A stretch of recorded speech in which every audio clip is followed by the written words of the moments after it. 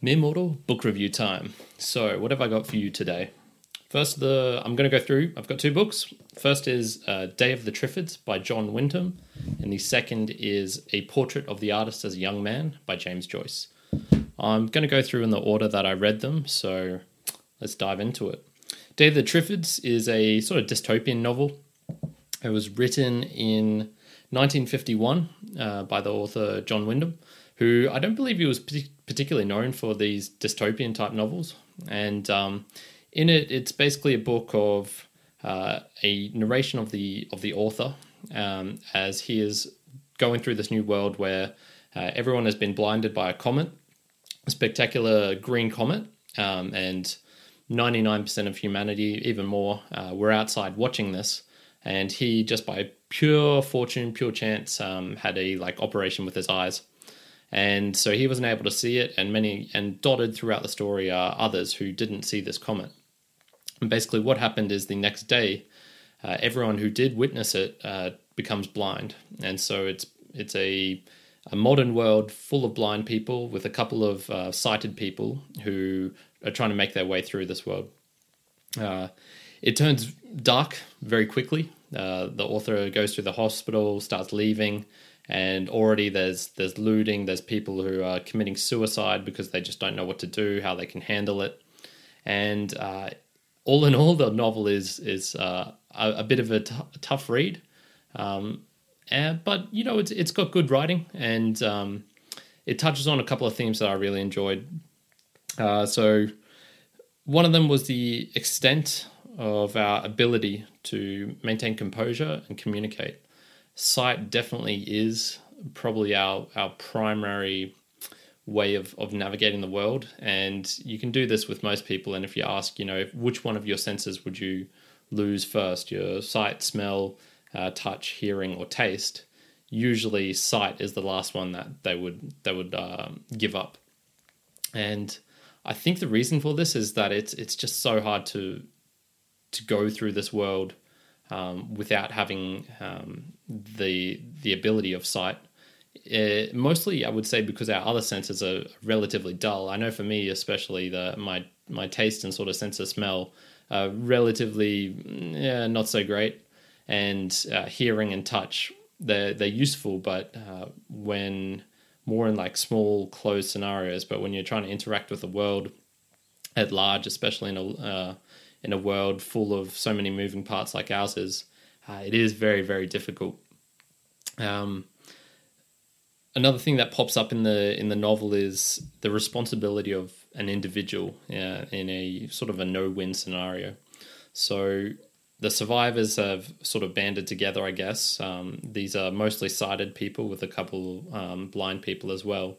And they're trying to figure out, okay, what do we do in this world where obviously we don't have the people to run the equipment, so there's not going to be food coming in, there's not going to be electricity, there's all this modern infrastructure, but that requires constant updating and work to be able to even just maintain it as a standard thing, as a standard part of life.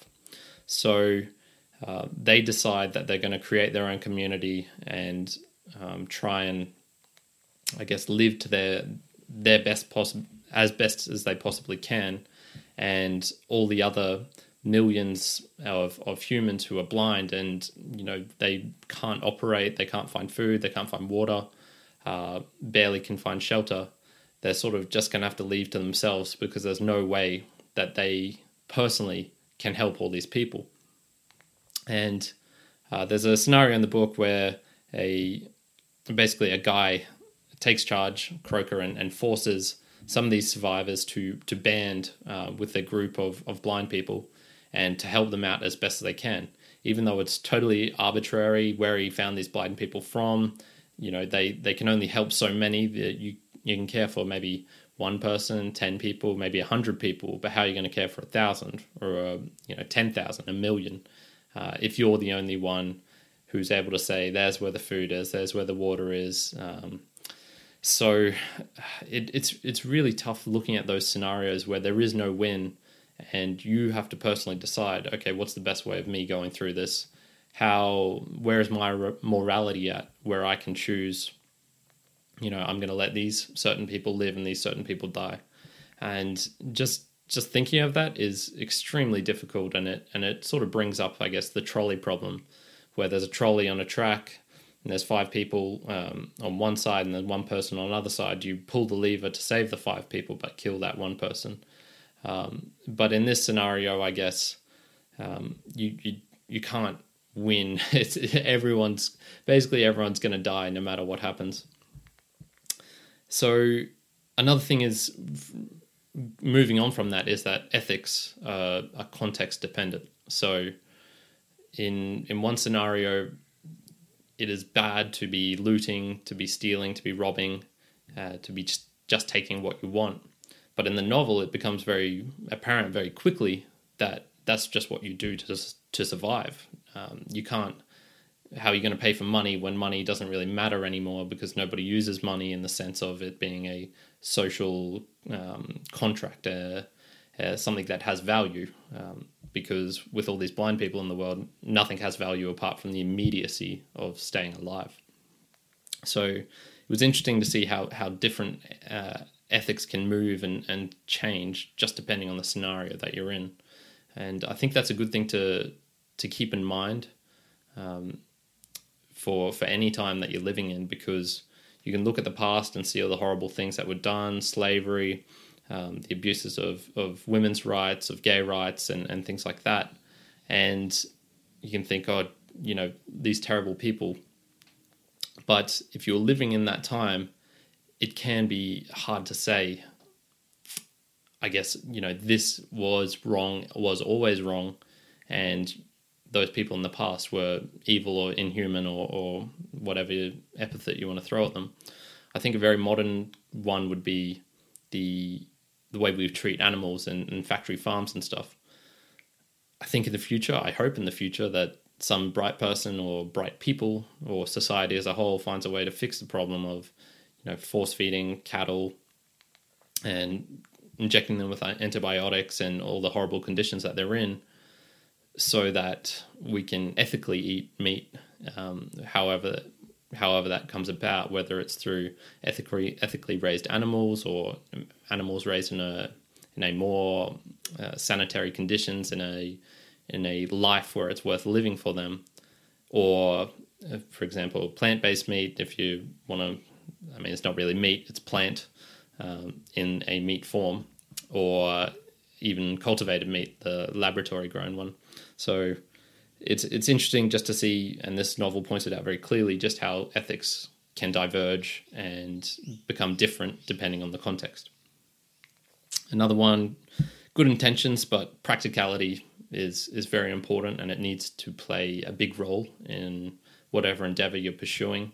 It's nice to have the good intentions of saying that, if humans are good, it's better to have more humans, so we should put humans all over the universe. Well, okay, that's cool, but practically speaking, we need to sort out our stuff at home first before we start venturing off to Mars and to the solar system. Overall, I enjoyed it, mostly because of the evocative descriptions and the interesting storyline. I'm a bit of a sucker for the dystopian sort of novels, and this one really, I guess, got to me in the sense of it's like a lone survivor. He meets up with other people and tries to make his way through the world, but it's still sort of like there's a happy ending in the novel for him and his immediate friends, but overall it's so bleak that it just makes you think, oh geez, not such a good I guess ending, or not such a good theme if you want to keep your spirits high and to have a fun light read. The characters' reactions for me felt a little bit stale, and I guess this might have been just because of the time that he was in. This was written 70 years ago now, and it had that old-timey English, that sort of the gentlemanly English. But I did enjoy, I guess, the novelty of the Triffids, which I haven't even mentioned yet, which are the plants that were all throughout this world and which became a very major obstacle to the survival of humans, in that they would attack people, they were mobile, they had some sort of communication between these plants. It was sort of like a taking over the world type of book, whether that was the plan of the Triffids or it was an inadvertent side effect of the blinding of humanity, who knows. But I did like that aspect, which was a novel sort of, I guess, creature, a novel sort of antagonist. Only briefly touched upon, I guess, the revised sexual relations. So they start to look at it in the book. How is humanity going to recover? Is it ethical, I guess, for one man to impregnate or have children with lots of blind women?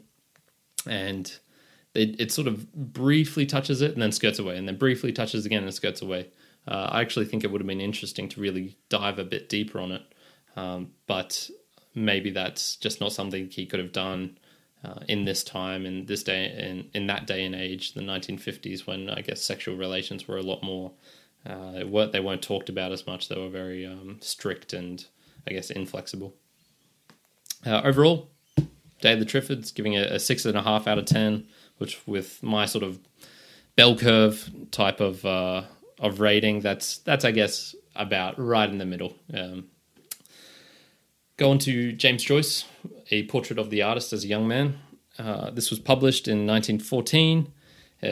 One thing I guess that really sums it up for me was it was rejected as a semi-draft in 1904 because he was writing it more as I guess it got published as a series in a magazine, and the editor of the magazine in 1904, so 10 years before the novel was actually published, said, and quote, "I can't print what I can't understand," and that for me basically summed up the book.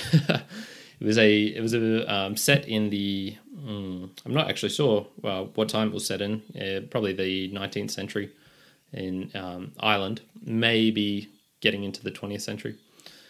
Set in Ireland of a young boy called Stephen Dedalus, who the novel tracks him from him being a young boy, sort of like 5-6 years of age, growing up and becoming a early 20s man.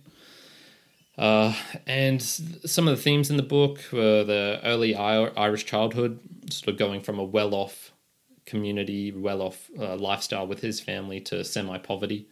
I believe he was the oldest of 10 children in the book, which, 10 children is just not something you hear or see of in the Western world, at least nowadays. And just trying to imagine that is very interesting, having that many children, having that many siblings. How would the family dynamics go? But it doesn't touch upon that, which I would have found interesting.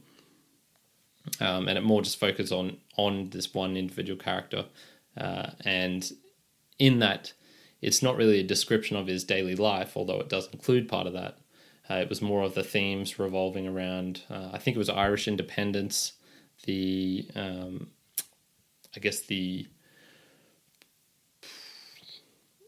how science and religion sort of blend together a little bit towards the end as well. And for me, there was nothing in it that really captured me. There was nothing that made me go, I want to read this book. It was relatively short for me. How many pages is it? This was 230. So I was able to get through a lot of it pretty quickly. And I guess it takes me usually like 100 pages to be able to really get a feel for the book. So by the time I decided this probably isn't worth reading anymore, I was already 4/5 of the way through. So I just went, oh hell, I'll finish it off. Shouldn't have done that because the ending was even worse than the beginning part. So it was like a bit of a waste of time, really. What I didn't like about it, the understanding is crucial for me. One thing I really struggle with poetry and I guess the very artsy and creative type of works is, for me, I don't get the pleasure of I guess putting my own interpretation on the artist's work. Although I do like finding things of interest that particularly affect me, but I do like to read a book and sort of delve into their world and see what they see, rather than me trying to interpret what they're saying.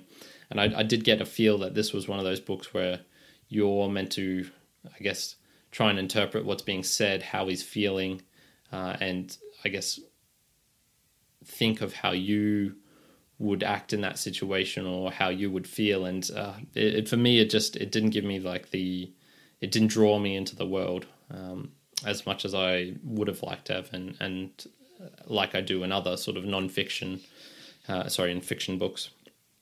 The dialogue, and the reason I didn't understand a lot of it was just because the dialogue was so strange.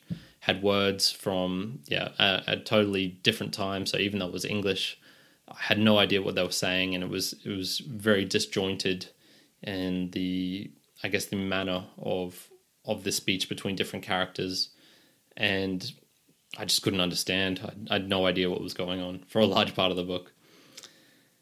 For me, the topic of Irish freedom just has no interest for me. I don't care about it. I don't care about the how Catholicism changed as well in Ireland, particularly. Like it just didn't interest me.